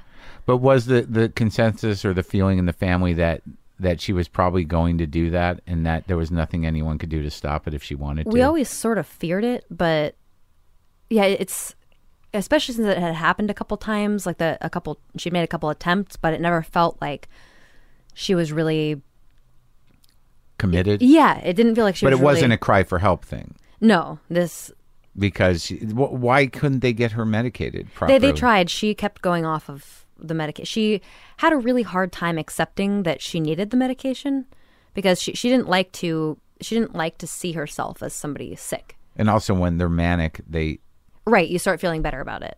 Ugh. And this was a depressive episode. She had recently tried to change up her medications, and it just wasn't working. It was a couple months where she was just totally, didn't have any emotional variation whatsoever. Just felt bored and detached all the time. And I talked to her on the phone a few times just because like I've also been suicidally depressed, and we were able to talk a little bit about it. But I didn't feel like anything I could have said really would have helped much at that point. Right. It's just horrible when it does happen, and you all knew that's what it was. It wasn't an accident. Yeah. Yeah. And then it's just so weird. Like it just brought up a lot of weird stuff. I was pretty horribly depressed at that time period as well, and so I was having a hard time figuring out my emotions around it. And then it brings up this whole thing where like my parents knew that I had been suicidal at some point, and suddenly they there was this weird conversation where when I first got home for the funeral, my dad gripped me by my shoulders and looked at me in the face, just crying. He'd say, "You can't kill yourself. You can't do this. You're all we have left." Really? And it was also like this pressure, and it's sort of a fucked up moment because my immediate thought was, well, fuck. And like, now what am I going to use to comfort myself when things get like, now I'm not allowed to like. Well, you can think about it. Yeah, but now there's this weird thing of like, my dad's sobbing face holding me by the shoulders. Like, well, thank God.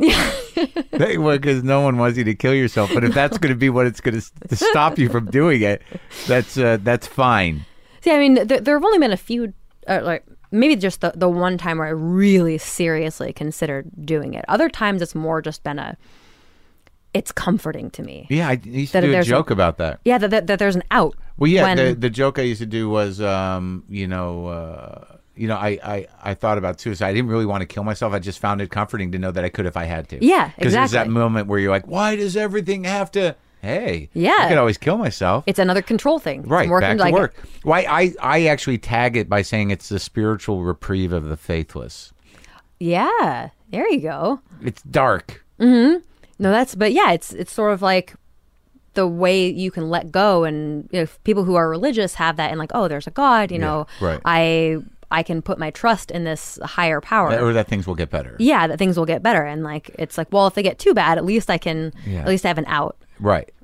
Well, they have God. Yeah. We have suicide. Yes. Suicidal rumination. I don't think that's a community builder. No, not no church for that necessarily. Well, I'm sorry you went through that, but so now as somebody who how are you going to approach it? Are you going to approach it in your work?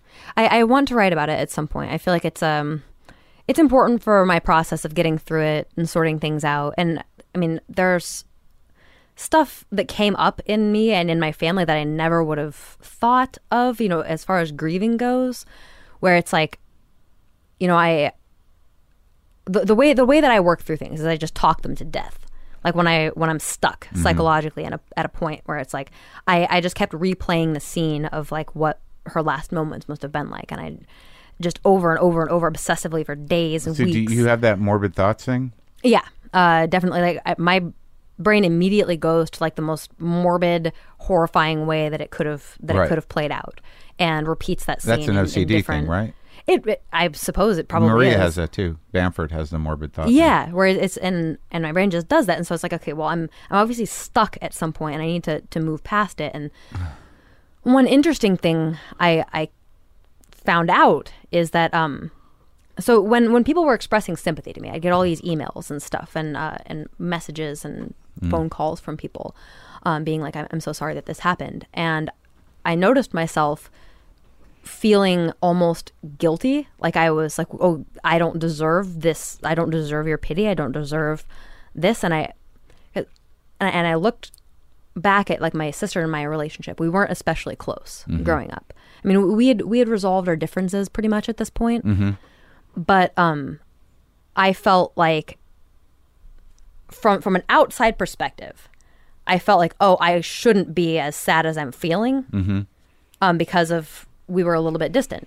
But then I was feeling like all of this genuine grief, but I wouldn't let myself sort of experience it because it's like, oh, you don't deserve to feel that. You weren't close enough to her to feel that. So I didn't like let myself go with it. Right. And so I was just stuck. Right.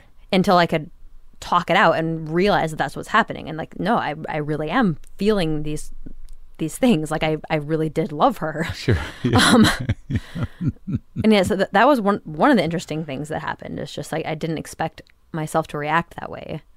Well, I think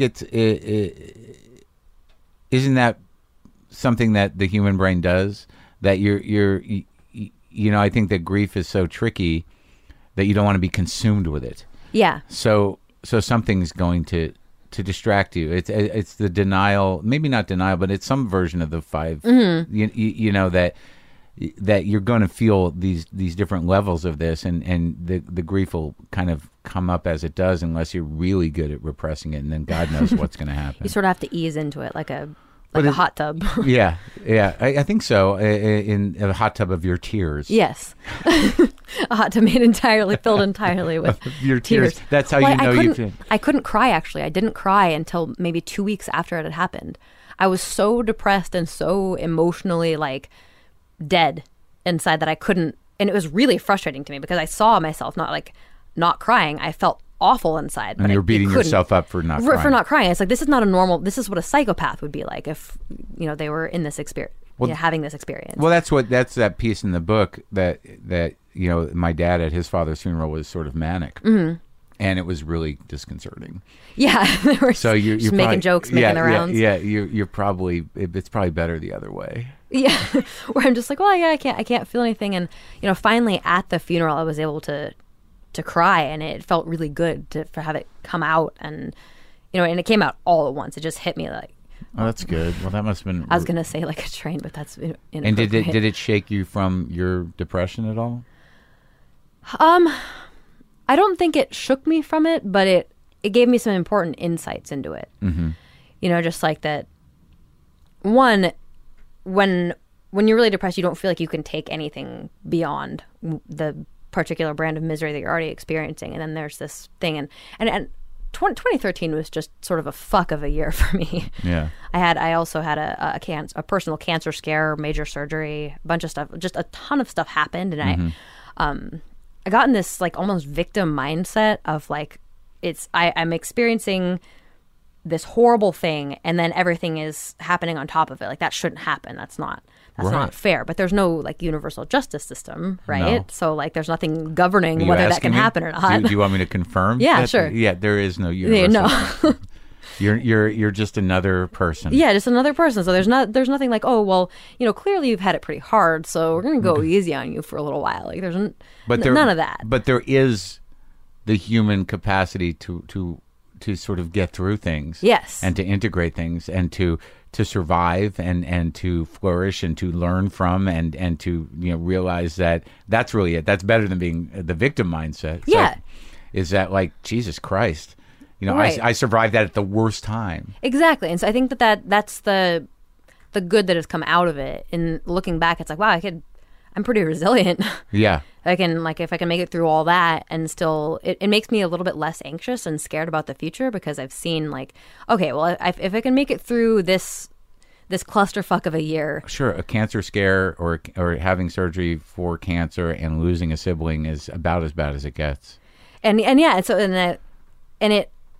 was horrible, but I know that I can get through it. Sure. And now that I'm experiencing this reprieve of sort of relative normalcy, it's a good thing to have, because I can see that I've made it through that horrible stretch into this little island of safety where I am now. Yeah, you have a resilient spirit. Yeah. And it's that's a good where thing your to selfishness know. Helps out. Exactly. How are your parents? All right? It's hard to tell. My mom she always puts on the strong face. Yeah. She never wants to let me know that because she's a mom to her very core. She's the most mommiest mom person you can imagine. And so when it all happened, she didn't want to freak me out, didn't want to, so she, obviously the first day she was sobbing uncontrollably. But later I'd say, "Look, how are you?" And she'd say, I'm doing okay, but I know from knowing her that that's less than true. I think now she's better, but she has days where she's not feeling okay. And you can be there for her in those days? I try to be. I try to make myself available to her, but she still has this thing where I'm the child, she's the parent. Sure. She doesn't want to. Sure. She feels like she's putting it on me, you know, Oh, and yeah. I don't. To me, you know, I'm pathologically helpful. I love helping. Yeah. I want her to sort of unload Well, some you of that are. on me. You are. Even if she doesn't let you. Yeah. Just by being on the phone, probably. Yeah. Well, I'm going to second your father and say you can't kill yourself because you're the, All right. Okay. You're the only one left. Now I'm You're going to see your face. So I'm thinking about. Put So now both there's of us both. there.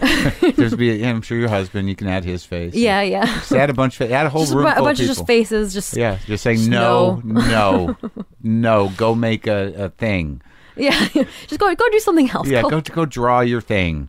But here's the question: is that has any of because what I found from gaining some success doing my own thing and doing this was that there was a component that was always missing for me, which was a sense of genuine validation and self-esteem because of the effect it has, you know, outside of me. Like all of this work lives outside of you, and you get some feedback, and that's validating. But the fact that you've created this thing, and that you continue to create it, has that given you some chunk of yourself and your identity? I think so. I mean, it's given me something to sort of attach onto, which is helpful because like it's sort of like an anchoring point. Like I'm out there sort of like I don't know what my sense of self is doing, but then there's this thing that can just sort of I can anchor it to. But are you proud of yourself? That I don't know. I think so. Like I'm happy with it. I'm happy with it. I look Okay. at I think I'm a little bit scared to be proud of myself because that sort of I've learned to be timid of those sorts of situations where I can sit back and be like, I'm proud of this. Why? Because you just think like it'll 'Cause make you just full of arrogance and Maybe I recognize that tendency in myself, and I don't want to give myself even the opportunity. yeah. But wait. But see, I have this struggle too. It's like, why can't we be happy with ourselves? I mean, like, why? What is the threat of saying like, I did a good job? Like then we're gonna stop? Well, I think that I manipulate myself very much. Like the best self-control I have over myself is sort of this like fear that I can instill in myself. So if I sit back and feel like I've done a good job, I think somewhere deep down I'm afraid that I'm going to become complacent and that I'm no longer going to have this like cattle prod tool of fear that I've been using to drive myself. Yeah, but I mean, how is it? Why wouldn't you call it self-hatred? I mean, I think that there's certainly some degree of that as well, where I feel like I have to. I mean, fear is reasonable, but to sort of go like, nah, you're still not quite there yet. No, yeah, good try. Mm-hmm. Well, I mean, so do you ever look? I feel like I go through this cycle roughly every 2 to 4 years, where I look back at myself from 2 or 4 years ago. Yeah. And it's just, oh my God, what was I doing? Right. And I'm so ashamed of that person from years ago. And so I live with this constant suspicion that I'm going to feel that way, looking back at now, in 2 years, 4 years from now. And so maybe that's one reason why I don't want to be wrong. I don't want to be like, oh, I did a good job and then be wrong in 4 years. I want to be like, oh, I called it. I knew I was. Yeah, but that's like a no-win situation.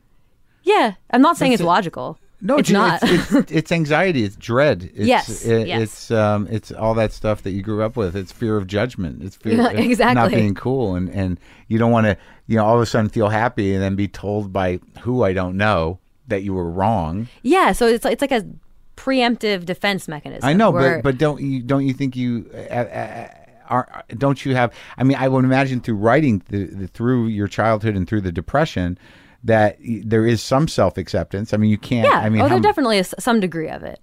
I feel more comfortable with myself. I feel like I've ironed out a little bit more of who I am. Yeah.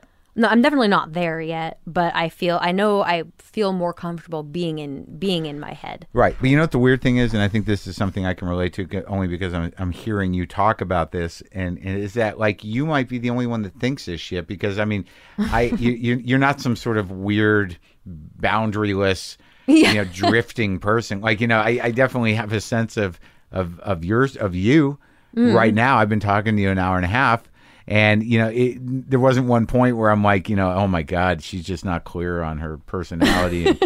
it's weird. The room is filled up with this weirdness. I But mean, that's good to hear.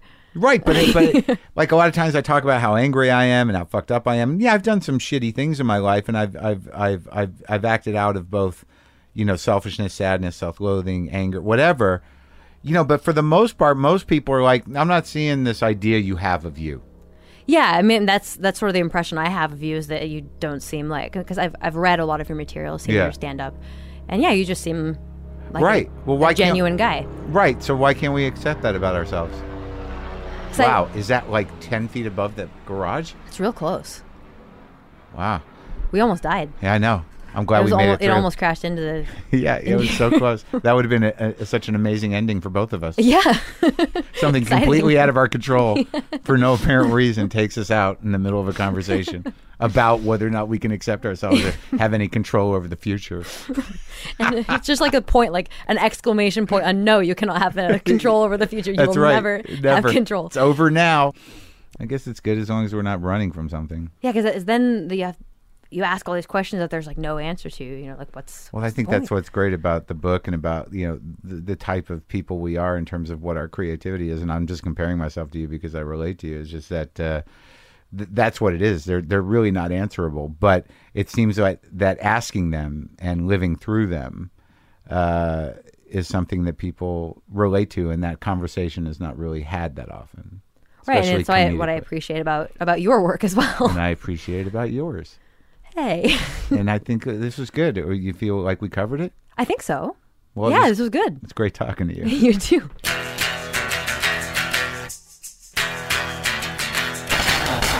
How was that? Was that amazing? She came down from the mountains. She came down from the hills. She came down from the north to talk to me. I love her. I love her. I had a great time talking to her. Go to WTFpod.com for all your WTF bees knees. Get the app. You're just getting into this. Get the app. Do it up. What else? Oh, yeah. Christmas is coming up. We're going to stock up the merch store. I think we're bringing back the Cat Negotiations t-shirt. We're bringing back the Boomer Lives t-shirts by request. I think Brian's going to make a few more mugs. I'll let you know when that happens.